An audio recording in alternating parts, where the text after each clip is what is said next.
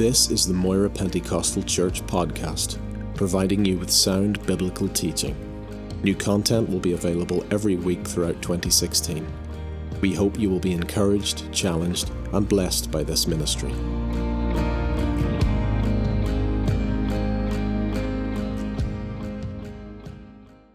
I want to continue the message that we began this morning about divine healing. And I'm not sure whether I'll even go further maybe next week, because as I'm doing this, it's throwing up more questions to me. And I assume that the same questions will be thrown up to you in your own mind. So we'll maybe even continue next week, but I'm not 100% sure on that. But firstly, I want to talk to you tonight about one of the most used objections for divine healing among Christians today. So come with me, please, to 2 Corinthians. 2 Corinthians chapter 12.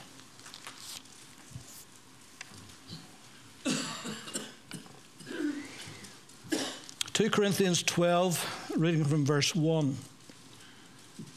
It is doubtless not profitable for me to boast. I will come to visions and revelations of the Lord. I know a man in Christ who 14 years ago, he's talking about himself, whether in the body I do not know, or whether out of the body I do not know. God knows.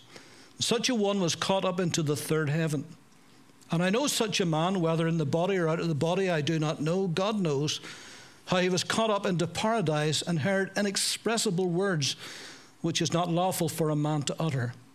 Of such a one I will boast, yet of myself I will not boast except in my infirmities. For though I desire to boast, I would not be a fool, for I will speak the truth. But I refrain lest anyone should think of me above what he sees me to be or hears from me. And lest I should be exalted above measure by the abundance of the revelations, a thorn in the flesh was given to me, a messenger of Satan to buffet me, lest I be exalted above measure. Concerning this thing, I pleaded with the Lord 3 times that it might depart from me.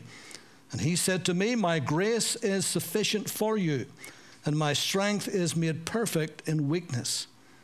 Therefore, most gladly I will rather boast in my infirmities, that the power of Christ may rest upon me. Therefore, I take pleasure in infirmities, in reproaches, in needs, in persecutions, in distresses for Christ's sake. For when I am weak, then am I strong. Amen. Now, there are many devout believers who sincerely believe. I'm not questioning at all their sincerity in this belief. That, like Paul, they say that they should suffer their illness or their sickness, and that they really should not be asking God to be relieved from that. And because if Paul suffered from it and he wasn't relieved from it, and God's grace was sufficient for it, well, then I should be the same. And that's how it goes, something like that. But is that really what Paul meant when he talked about his thorn in the flesh? Is that really what he's saying? Has it got anything to do with sickness at all? Because notice the word sickness is not used. Or disease. So how did they come up with this? Well, first of all, the expression thorn in the flesh, it was never used in either the Old or New Testaments except in the figurative sense. It was a figure of speech. And never once was it ever used as sickness. Never one time. And each and every time it is used, it plainly tells us what the thorn in the flesh was. For example, Numbers 33:25, it says that the inhabitants of Canaan were thorns in the flesh of the people of Israel. Joshua 23:13, something similar. The term used again in relation to the heathen people of Canaan. The Canaanites were thorns in the flesh to the people of God. In both these occasions, notice that the thorns in the flesh were personalities. Personalities, not sickness, not disease, but personalities. And Paul clearly tells us what his thorn was.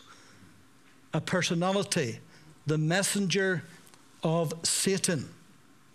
And the word messenger is from the Greek word angelos, and it is mentioned 188 times throughout the whole of Scripture. And it translates 181 times as angel and 7 times as messenger. And in all those cases, it's talking about a personality, either an angel of God or an angel of the devil or a messenger, a person, a personality. But never, ever was it deemed a sickness. And so Paul clearly states here that his thorn in the flesh was a messenger of Satan. And then he goes on to say what the messenger Satan was sent to do. And again, he's very specific. It was sent to buffet him. And the word buffet means blow after blow after blow. And it's a word that's used quite a lot. It's also used in Matthew 26 and Mark 14. Jesus at his trials was buffeted. He was slapped. He was beaten. And it's the same word, buffeted. In 1 Corinthians chapter 4, verse 11, if I may just turn to that for a second.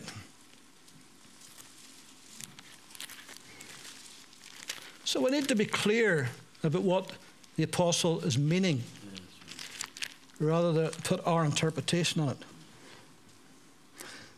1 Corinthians 4, verse 11.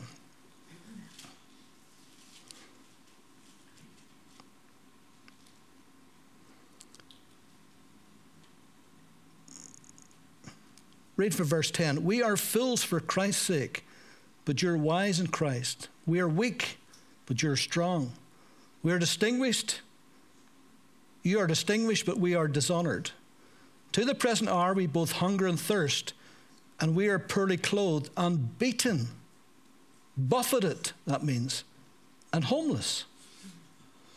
And we labor working with our own hands, being reviled, we bless, being persecuted, we endure, being defamed, we entreat.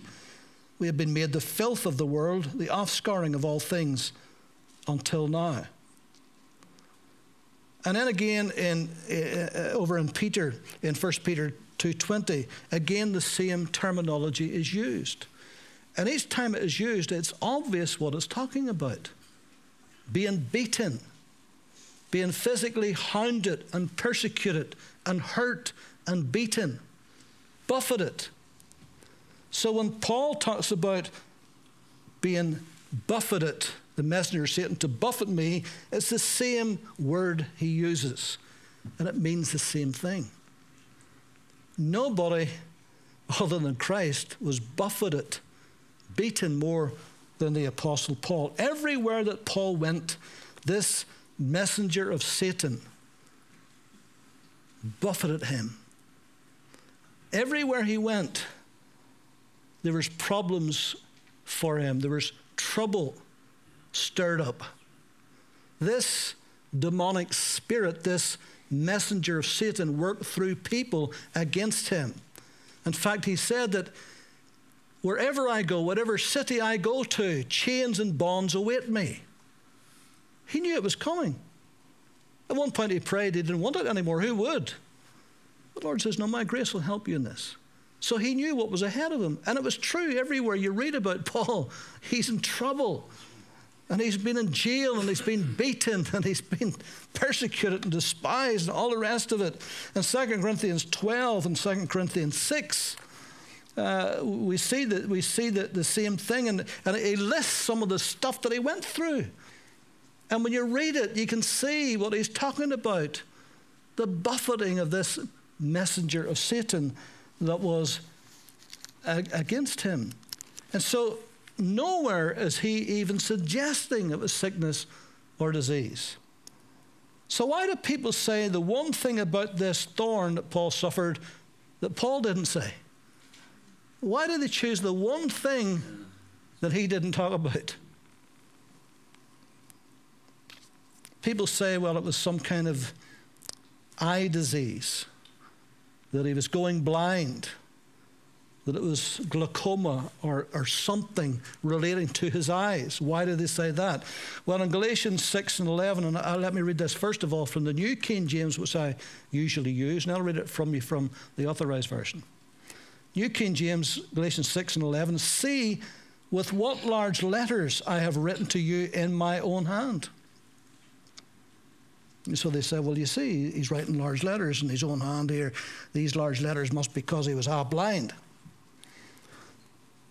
The Authorized Version says, ye see how large a letter.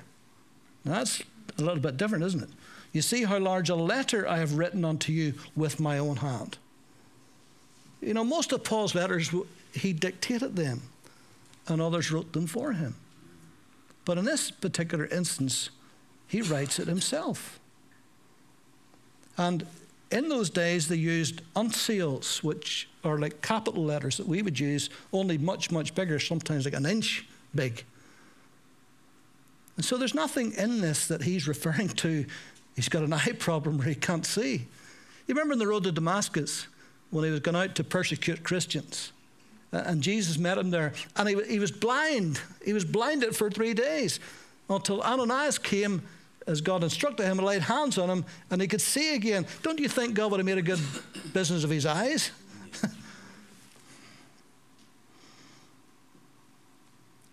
But you see, there's other scriptures like Galatians 4:15.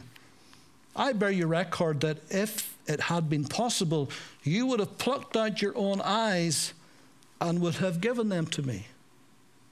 And so people who believe that Paul had an eye problem, they jump on that and say, well, there you are. You see, that's evidence there. These people, they looked at him and they felt so sorry that they felt, oh, well, if I could give you my eyes. Somebody says, you know, the man with the hammer thinks everything's a nail. You can just read into everything. But that's a figure of speech. It's like saying, you know, so-and-so, they're so kind, they would give you their right arm. It's a figure of speech. I'm going to cut off their right arm and give it to you. It's a figure of speech, and this was a figure of speech. And then some will say, well, Paul prayed 3 times for his sickness to be removed, and God didn't remove it, so I should just be the same. I prayed lots of times, it hasn't gone away, so I suppose then I should be like Paul. I should just continue to be sick, and just the grace of God will help me through. No, Paul didn't pray 3 times for his sickness to be removed. He never mentioned sickness. He prayed for this thorn in the flesh, this messenger of Satan to be removed. I mean, who would want to be beaten every place you go? Who would want to be beaten? So you can understand why he prayed for that to be removed. And God says, no, I'm not going to remove that. Everywhere you go, chains and bonds will await you. But my grace will help you, will overcome that. And it actually did. And so Paul actually gives the reason why he got the thorn in the flesh in the first place. Lest I should be exalted above measure because of the abundance of the revelations given to me. So if we're going to claim that we have got Paul's thorn in the flesh, then we also need to claim the abundance of revelations. And I don't think any of us could claim that.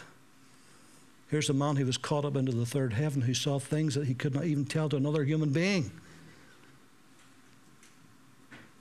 And God allowed, lest he be puffed up with pride. God allowed those beatings and those people who came against him continually in order to keep his feet firmly on the ground, that he would need God's grace and God's strength.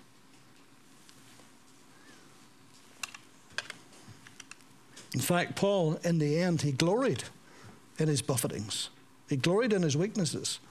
2 Corinthians 12:9, most gladly, therefore, I will glory in my infirmities. Galatians 4:13, you know how through infirmity of the flesh I preached to you. That's another one they try to throw in to say, well, it must have been a sickness. But infirmity there has nothing to do with being sick. 2 Corinthians 12:10, therefore I take pleasure in infirmities. 1 Corinthians 2:3, I was with you in weakness. That's another one they say, well, there you see, he was physically, well, hold on a minute here. The weakness doesn't necessarily mean being sick. 2 Corinthians 10:10 that says, his bodily presence is weak. Paul had a powerful reputation as a mighty, mighty man of God. But actually, if you met him, he just looked quite ordinary. He didn't come in like some great superstar that's strutting about the stages today in the church. He just looked an ordinary little man as he walked about. And in fact, if he did look weak, who could blame him after all that he had been through? The shipwrecks, the beatings, the fastings, the starvings, all of that, the jail time, all the travel, everything he did.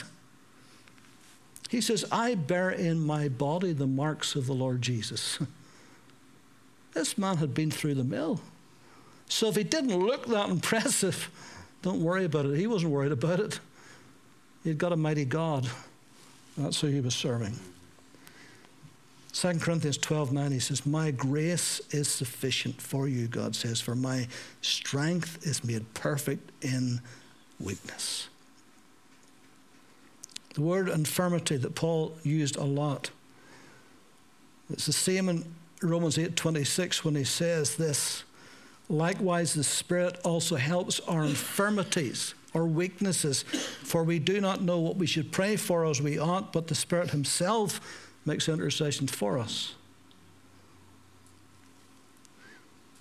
In Hebrews 11:34, speaking about the heroes of faith, says, who out of weakness were made strong.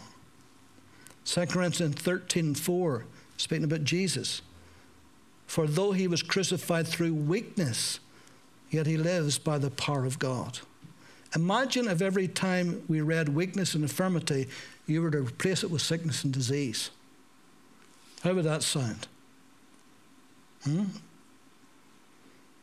Likewise, the Spirit also helps our sicknesses and diseases, for we do not know what to pray for as we ought. Does that make much sense?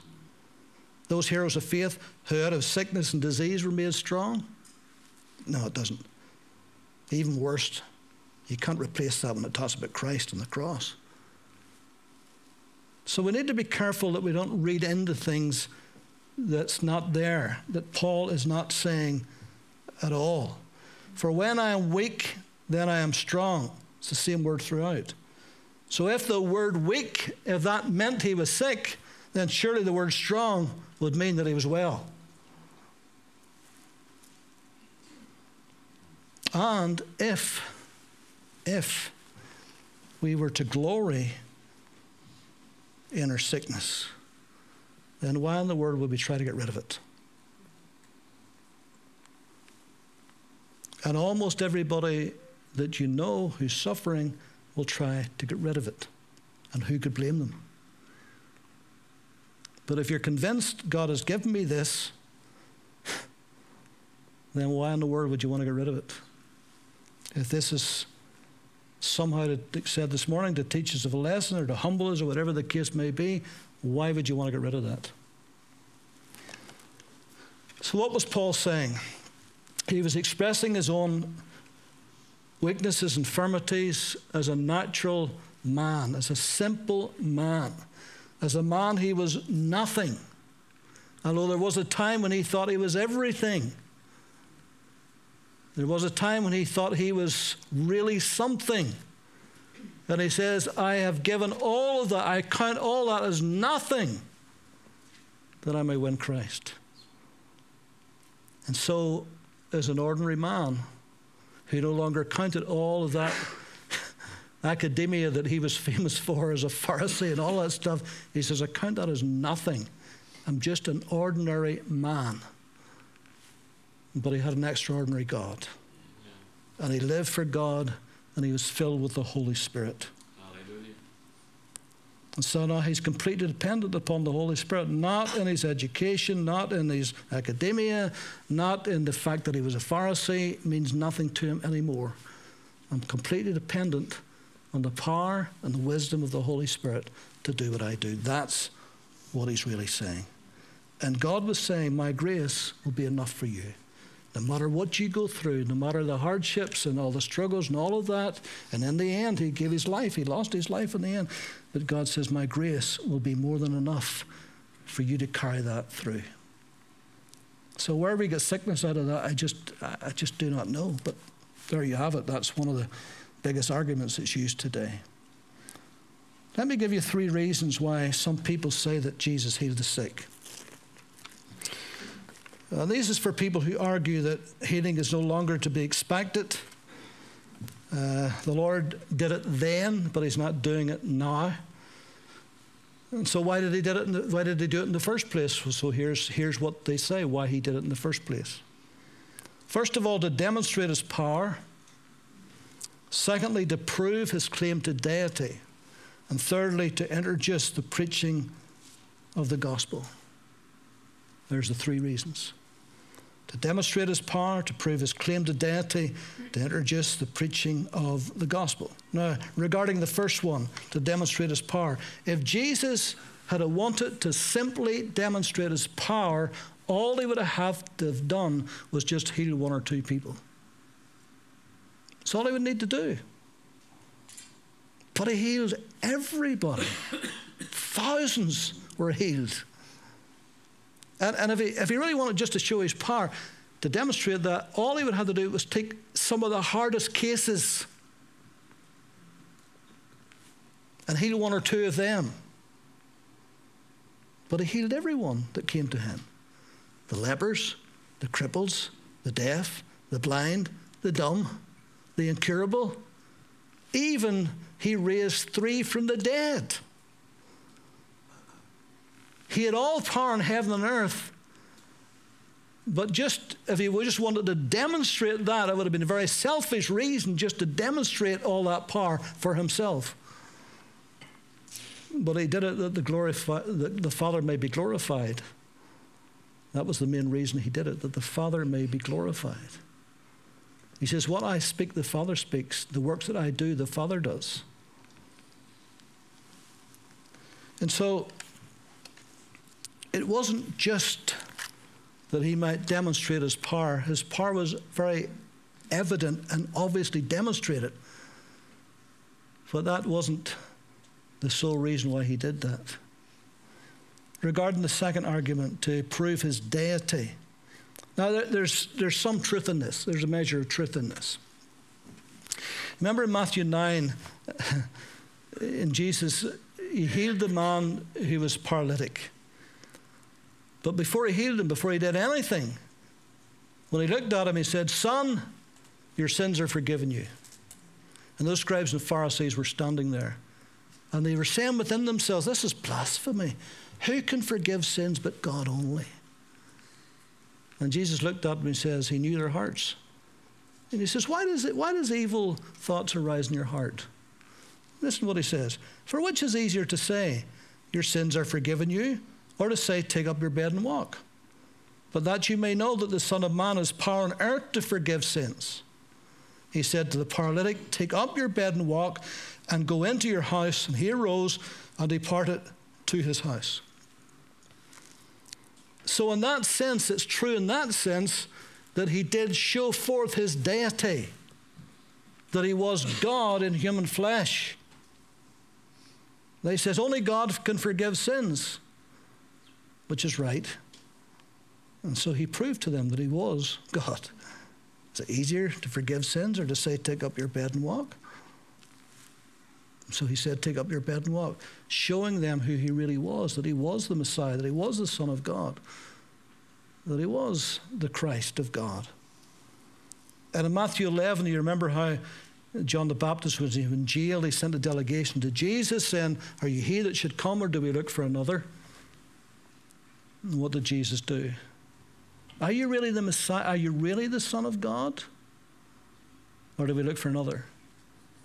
And go tell John.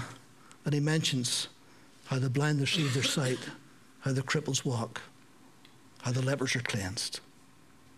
So in that sense, he is proving who he is, his deity. But that's not the only reason why he healed the sick. In fact, in spite of all the miracles that Jesus performed and all of the healings that he did, in the end, very, very, very few people believed that he was the Son of God, that he was the Christ. In the end, very few believed that. Even his own disciples. They deserted him. They lied about him. They betrayed him. They ran at his greatest hour of need. Even his own brothers and sisters did not believe that he was the Son of God until he was resurrected. And so all of those miracles and all of those healings that could so easily prove his deity, in the end, hardly anyone believed that he was the Son of God. And so it wasn't just for that reason to prove that he was the Son of God. Regarding the third reason, which is the most prominent one, to introduce the preaching of the gospel. Many, many, many sincere believers who loved the Lord with all of their hearts, not doubting at all their place in Christ or their love for the Lord. But they sincerely believe that all those miracles and all of those healings, the only reason was for Christ to introduce the gospel. And once the gospel had been introduced, and once the apostles died off, we've got the full canon of the word. That is all we need. That supernatural miracles and healings are really not for today. We have other means today. So we shouldn't really be looking for that or looking to that. And that's the argument. Yes, of course, miracles did draw multitudes to Christ, and they still draw a lot of people today. But Jesus was never impressed by crowds. Never was. In fact, when he had a big crowd one day, because they all came when they heard he was in town because they wanted to see a miracle. Who doesn't want to see a miracle? They certainly did. But Jesus began to preach a hard message, and they began to melt away, to the point where he said to his disciples, will you also go away? There wasn't many left. And so the argument that this was just simply back then in Christ's day and the apostles' day to introduce the gospel, but we don't need that anymore because we've got the word of God complete and that's all we need. But there's no scriptural evidence for it. There's no historical evidence for it. Let me give you some of the biblical reasons why Jesus healed the sick. First of all, because of the promises that are in God's word. Matthew 8:16 and 17, we read it this morning. And when evening had come, they brought to him many who were demon-possessed, and he cast out the spirits with a word and healed all who were sick, that it might be fulfilled which was spoken by Isaiah the prophet, himself took our infirmities and he bore our sicknesses. So Jesus was fulfilling the prophecies and the promises of the Old Testament. And there's many, many, many of them. And Jesus was fulfilling them by doing the works of God and by doing mighty miracles and seeing great healings. Secondly, that he might reveal his will. The leprous man, we said this morning, the only person ever in all of Jesus' ministry to say, is it your will to heal me? Just one out of all the multitudes. And Jesus says, I will. I am willing. I want to. So that revealed his will. Has his will changed? I don't think so. To show forth the works of God in John chapter 9. In John chapter 9. Of course, you know all of these stories very well. As Jesus passed by, he saw a man who was blind from birth. His disciples asked him, saying, Rabbi, who sinned, this man or his parents, that he was born blind? And by the way, that opens up another series of questions about what causes sickness. That's maybe something we need to look at as well, and maybe even next week. Who did sin, this man or his parents? Obviously, they felt that sin was the complete cause, the total cause of all sicknesses. And there's some instances where it is the cause, and Jesus made that clear where it was. But listen, Jesus answered and said, neither this man nor his parents sinned.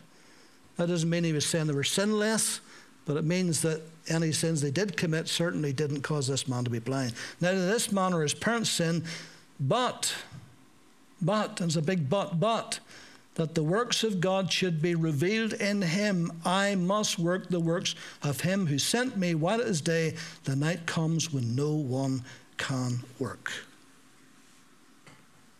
So Jesus has taken this opportunity to heal this blind man, to do the works of him who sent me, to do the Father's works. And when he had said these things, he spat on the ground. He made clay with his saliva. He anointed the eyes of the blind with the clay. He said to him, go wash in the pool of Siloam, which is translated sent. So he went and washed and came back seeing. And you know how the rest of the story goes. And so this was an opportunity to glorify God, to show forth the works of God. In John 11, you remember the raising from the dead of Lazarus. When Jesus heard that he was sick, in John 11:4, this sickness is not unto death, but for the glory of God, that the Son of God might be glorified thereby. When was God glorified in that story? When Lazarus was sick, or when Lazarus was raised from the dead? I can tell you it wasn't the former. Because whenever he took sick, seriously ill, his sister sent for Jesus, and their hope was high. Jesus, they had not a doubt in their mind that he would come to them, because he was their dearest friend, and Jesus had spent many happy hours in that home, so they had no doubt about that. Their hopes were high. But Jesus didn't come. And now they're in despair, and they're confused, and they're not a little upset, because when Jesus eventually did come, they said to him, if you had have come, in other words, if you had have come, we sent for you, our brother would not have died. That's what they were saying. I don't know what tone of voice they said it, but I could imagine there was an edge to the tone of voice. And so there was no glory at that point. It's only when Jesus raised him from the dead, and that's when the glory came.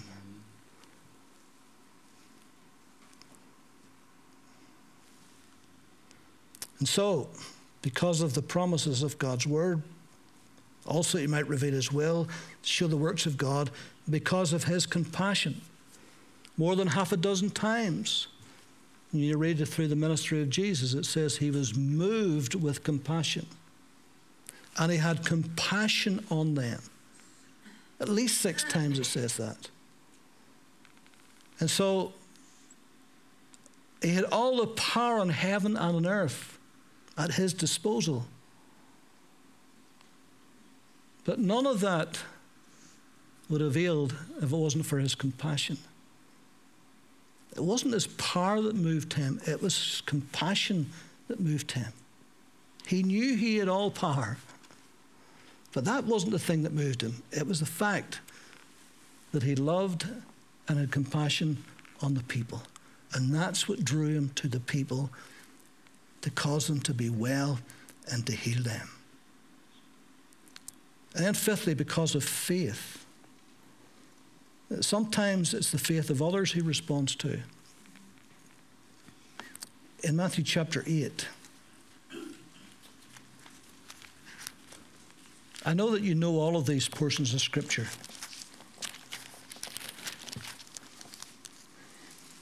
But it does no harm to look at them. Chapter 8, verse 5 of Matthew. Now when Jesus had entered Capernaum, a centurion came to him, pleading with him, saying, Lord, my servant is lying at home, paralyzed, dreadfully tormented. And Jesus said to him, I will come and heal him. The centurion answered and said, Lord, I am not worthy that you should come under my roof, but only speak a word, and my servant will be healed. For I am also a man under authority, having soldiers under me. I say to this one, go, and he goes, to another, come, and he comes, to my servant, do this, and he does it.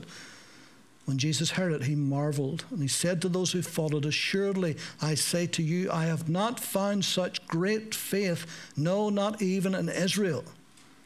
And I say to you that many will come from the east and the west, sit down with Abraham, Isaac, and Jacob in the kingdom of heaven. But the sons of the kingdom will be cast out into utter darkness, where there be weeping and gnashing of teeth. Then Jesus said to the centurion, go your way, and as you have believed, so be it done unto you. And his servant was healed that same hour. So Jesus took this man's faith, who was believing for another, and he responded to that. He'll take faith where he finds it. In John chapter 4,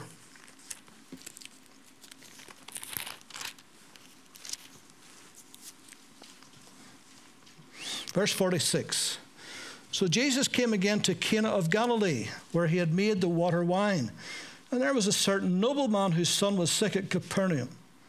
And when he heard that Jesus had come out of Judea into Galilee, he went to him and implored him to come down and heal his son, for he was at the point of death. Then Jesus said to him, unless you people see signs and wonders, you will by no means believe. The nobleman said to him, Sir, come down before my child dies. And Jesus said to him, go your way, your son lives. So the man believed the word that Jesus spoke to him, and he went his way. And as he was now going down, his servants met him and told him, saying, your son lives. Then he inquired of them the hour when he got better, and they said to him, yesterday at the 7th hour the fever left him. So the father knew it was at that same hour in which Jesus said, your son lives. And he himself believed, and his whole household. This again is the second sign Jesus did when he came out of Judea into Galilee. And so there's another instance where he took the faith of someone who was believing for another, and he responded to that faith. Like the 4 men who lowered the paralytic down through the roof, when Jesus saw their faith, not just the man's faith, but he saw their faith.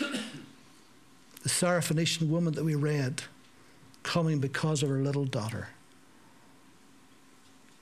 And when Jesus, right there and then, told her that that spirit was gone.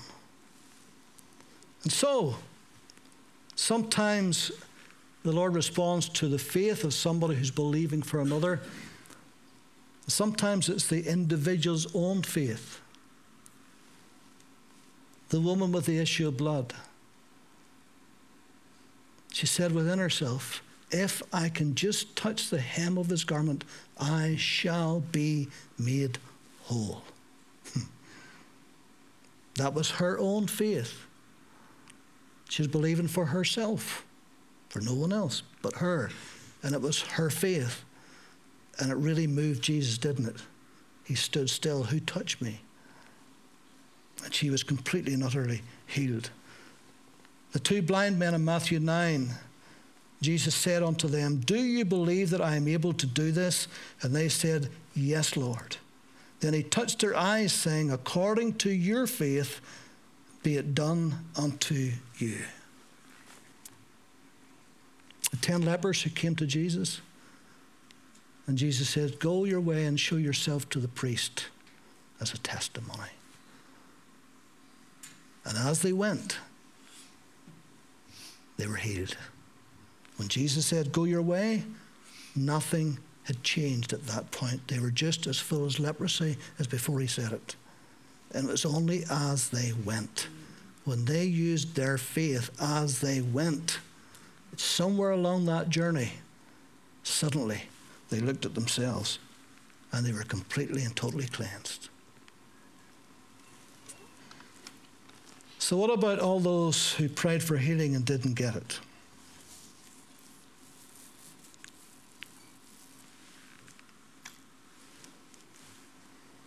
Any pastor who's pastored any length of time will tell you about the people they buried, who, as far as you could tell, were believing. But it didn't happen. What about the people who are still praying and still haven't got healed? Lots of those, aren't there? What about ourselves, who do believe in God, who believe that God is able, who believe that God is willing, but still suffer as others? See, these are all questions that arise in the mind, aren't they? There's not a one of you that haven't thought of these before. So while we have no problem believing that God can and God does, but is he willing to do it for me? That's the big issue, isn't it? So what are we going to base our faith on? Are we going to base it on the experience of others or even ourselves in the past? Or are we going to base it on the revealed Word of God? Because this is the will of God. And at the end of the day, as believers, we have to believe the Word of God. There'll be plenty of opportunities to contradict the Word of God. There'll be plenty of opportunities for you to feel that's not working. But what are we going to base it on? How we feel? What's happened to others? What's happened to ourselves in the past? Are we going to base it on the revealed will of God? I think this is the only thing we can truly believe in, really, isn't it? Feelings come, feelings go, Luther said, and feelings are deceiving. My warrant is the Word of God, naught else is worth believing. So where are we tonight? Are we believing? Are we trusting? Maybe it hasn't arrived yet, hasn't happened yet. But are we still believing? Are we reading the Scriptures and saying, Lord, that's what your Word says. This is how I feel, but that's what your Word says. And sometimes there's a big gap between this is how I feel and this is what your Word says, isn't there? Let's be honest about that. So what are we going to do? Are we going to say, well, I'll just go with my feelings? Or will we go by the Word of God? No, we're going to go by the Word of God. Or regardless of the feelings, we'll go by the Word of God. And when you get right down to it, that's what has to happen, isn't it? Jesus said on more than one occasion, do you believe? Do you believe? Do I believe? That's what he said in several times. Because the reason why he did that, and I'm going to get ahead of myself because this is one of the things we go into next week, is because oftentimes we want to put the emphasis and the responsibility and the onus completely in him. So he turns it back and says, do you believe? What do you believe? Do you believe I can do this? So then the onus comes back on us again for to use the faith that we've got. Say, David, I don't feel I've got very much faith, but faith is faith, isn't it? Faith is faith. Faith is like gold. Gold is gold. You may have much, you may have little, but it's still gold, isn't it? And a grain of faith, like a mustard seed, Jesus said, is enough to move a mountain. So it doesn't have to be a great faith. It can be a little faith in a great God. Amen. And that's what can do it, isn't it? That's right. So we're going to pray. I know we prayed this morning, but we're going to pray. And then I think maybe next Sunday morning, God willing, we'll have a look at this again. We'll go a little bit further because I know these are questions that we wrestle with and struggle with at times. So we need to try to find some answers from the Word of God. Amen? So will you stand with me, please?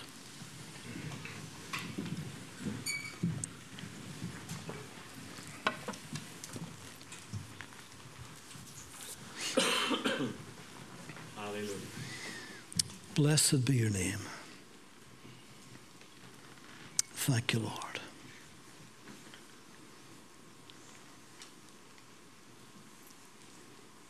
Thank you, Lord.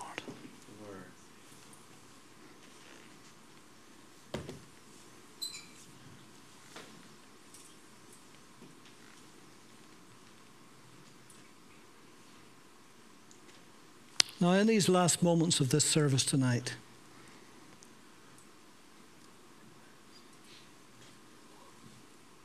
if you feel that you've got a need that you want us to join with you. I've got a little bottle of oil. I want to anoint you with oil. James 5 talks about anointing with oil. There's nothing magical about oil, but it's scriptural to do it. I know we prayed for one another this morning, but it just may be tonight that maybe you say, David, will you pray for me tonight and anoint me with oil? And we'll believe together that God is going to do something. That He's going to touch your life. Hallelujah. Minister to you. Lord, your word is truth. Your word is truth. It cannot fail. And you are the same yesterday, today, and tomorrow. You have not changed. You will not change. Your word has not changed. Your word will not change. So, Lord, tonight we're going to believe your word. And we're going to trust it. Lord, you're here by your Holy Spirit. We have met in your name, and you are here by your Spirit. Hallelujah. And we believe that you're going to touch and bring life and cure and health in Jesus' name.